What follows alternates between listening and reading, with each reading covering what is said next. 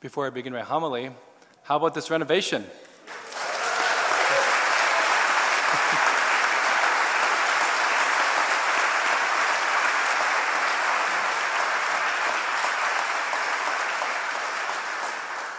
Certainly, I want to thank all of you for your generosity, especially those who have given particularly for this project. As you can tell, some of the renovation pieces are not yet fully finished. You can tell part of the altar is not done, and those are not real statues. Maybe people from the side. So we decided not to get real statues to save money to pay off our debt. Wait a second, we don't have a debt. So they're a little bit late. Tonight, on this sacred evening, the church celebrates three primary mysteries. The first is the mystery of the priesthood, the ministerial priesthood that Jesus inaugurates so as to serve the people of God.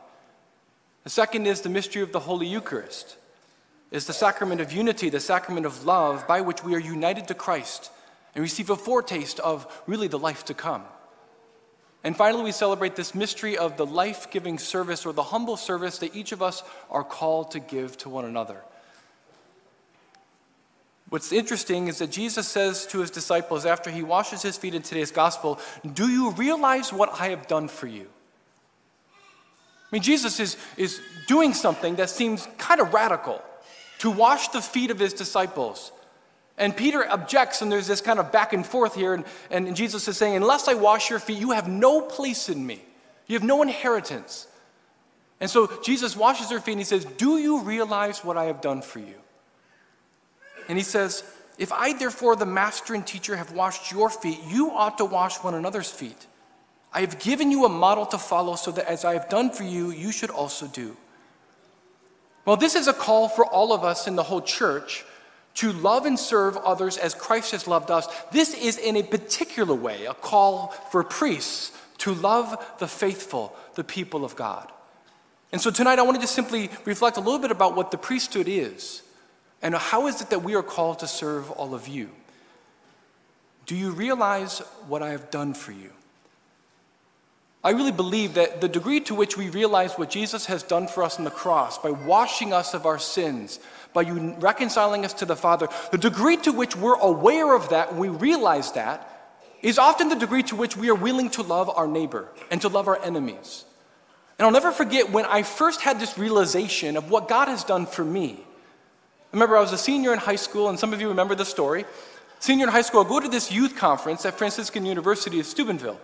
And in the evening talk on Saturday, the priest is preaching about the goodness and the love of God. And as the Blessed Sacrament comes by me, we're encouraged to give everything over to him, to allow him to love us. And I begin to weep and this sob. And I remember at that point, I was just overwhelmed by the love that God had for me. I had this realization that God is real and he loves me. And the other realization is that all of my sins were completely forgiven. I had never experienced a love like that. And so I was weeping. And it was a very powerful moment for me because love was revealed to me then. If you were to ask me before, do you love God? I probably would have given the pat answer, yes, I love God. Only because I have to. I have to go to church on Sunday. My parents are making me go to church on Sunday. I don't really get this stuff. But at that moment, it became real because I realized what he had done for me. And that stirred up in me a desire to respond to that kind of love. And by the way, this is one of the things that we talk about in evangelization, to lead people to a place where they want to respond by loving God with everything they have. And so when I went to Grand Valley State University, I tried living that out. And I was finding myself trying to share the gospel with people on campus. And there was an adoration chapel not too far away from the university, and I would spend my time in front of the Blessed Sacrament because that's where my transformation happened. I would kneel down before the Blessed Sacrament, and I would pray to him, and I would say, "Lord, whatever you want to do in my life, I'll do it."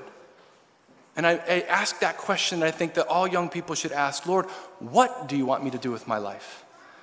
And I just had sensed the Lord say, "How about become my priest?" What's interesting is I had dated all throughout high school and in college, and I believe I was dating someone at the time when he said that. I didn't think too much of it because I had come to love him. He was inviting me to love him in response. He says, "Sure, Lord, whatever you want." And then I realized, like, crap, priests are celibate. No. And I had this like deep struggle that was going on here. But one of the things I noticed is that there was a love inside of me that did not come from me. I had this desire to leave everything to make him known, to be someone who shares with people the life of Jesus, to lead people to Jesus and to lead Jesus to people.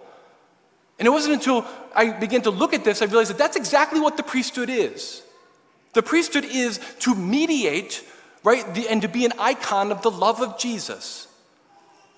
And as I began to discover what the priesthood was, I began to ask the Lord, like, Lord, what is going on here? You have to give me a greater desire for this. And that was not very difficult for him to answer because I started to desire to leave everything to serve the people of God. I'll be the first person to say that my desire to be a priest did not come from me. It came from him.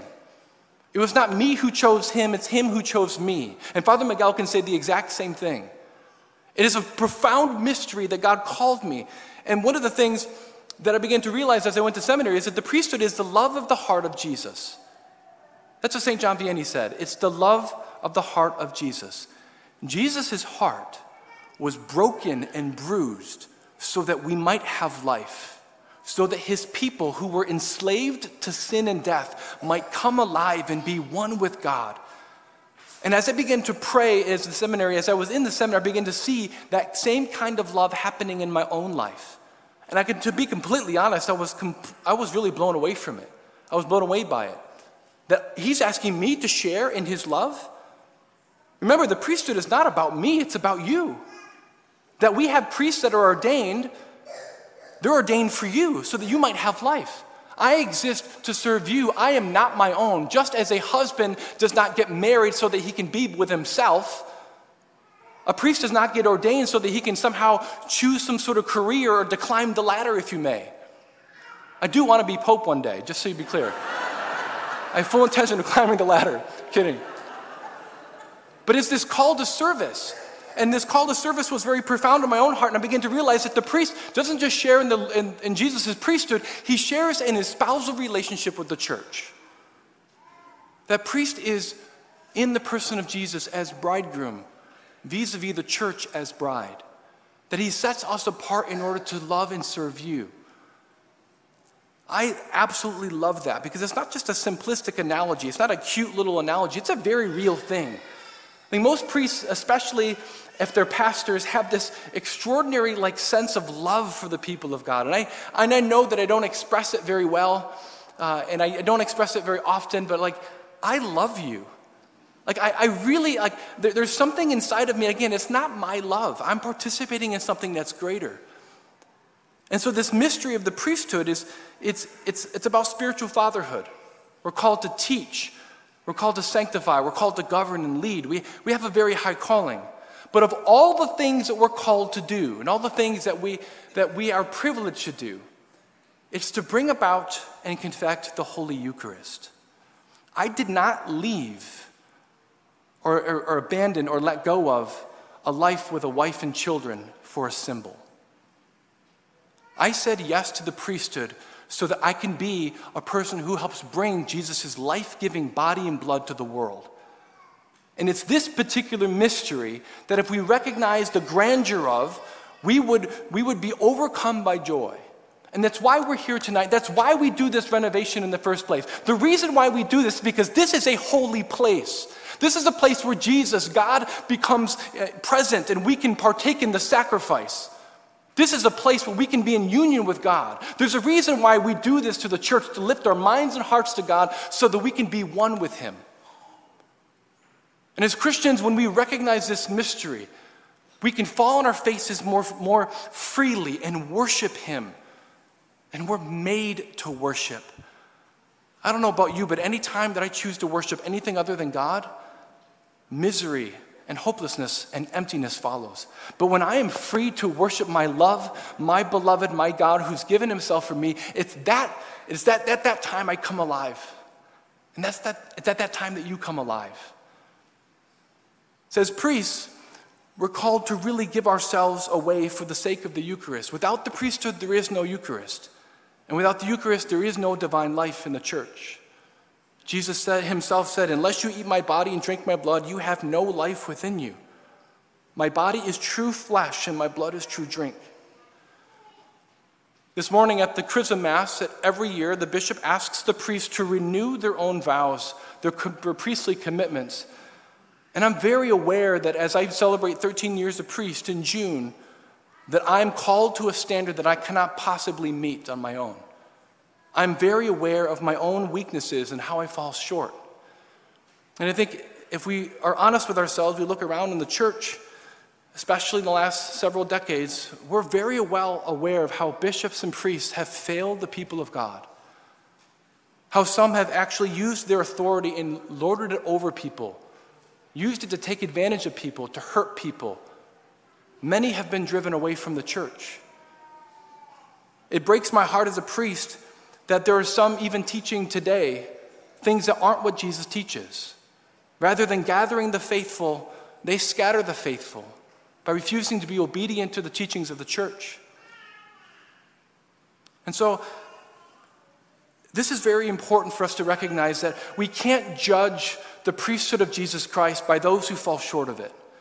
And I know all too well what this feels like. When I was considering going into seminary in 2002, there was the sex abuse scandal that broke in Boston. And as I was talking to other people, I was like, I was kind of shy about sharing people I wanted to be a priest. And someone's like, why would you want to be a priest? Why would you want to join that group? You see, for them, all they saw was abuse. All they saw was pain. And for me, what I felt God calling me to do is to replace a Judas in the church. My name is Mathias. Matthias in the Acts of the Apostles replaced a Judas. And I said, you know what? I'm not going to leave Jesus because of Judas, and I'm not going to leave the people of God who have been suffering to be all by themselves without someone to serve them. And so rather, some people are like, hey, run away from the fire. I can't. There are people in that fire. I have to go in there. And so I know my weakness. I know how much I've failed. I know that I've hurt some of you. And so if you've been hurt by the church in any way, if you've been hurt by me because I'm not a perfect icon of Jesus, I fail, I'm not as loving, I'm not as patient, I'm not as present, I want to apologize to you personally on behalf of the church. I'm sorry. I'm sorry that you've been hurt. But I want to also encourage you, Jesus does not identify himself with sin. He identifies himself with sinners, and that's why he went to the cross. And the good news is that if I'm not canceled because of the actions of some priests, you're not canceled because of the action of some Christians. We are in the business of being redeemed, amen? He gives us second chances. He gives the church his life. He gives the church his promise that he will always be with her. Let's remember today as we celebrate this extraordinary mystery of the priesthood, that God would set people apart to have them to love and to serve and to bring us the Holy Eucharist through them. Let us remember that this is a call to love that is gifted from the very heart of Jesus himself. In just a couple minutes, Father Miguel and I will be washing the feet of 12 parishioners. This act is just to imitate him, to imitate his love. It's to be like him. So I want you to see in this washing of the feet a symbol of not our love, but of Christ's love for you. And as you see that, remember that you're called to live out that mystery of loving and humble service to others. Because at its core and at its heart, that is what the Eucharist, the gift from the priesthood, is all about.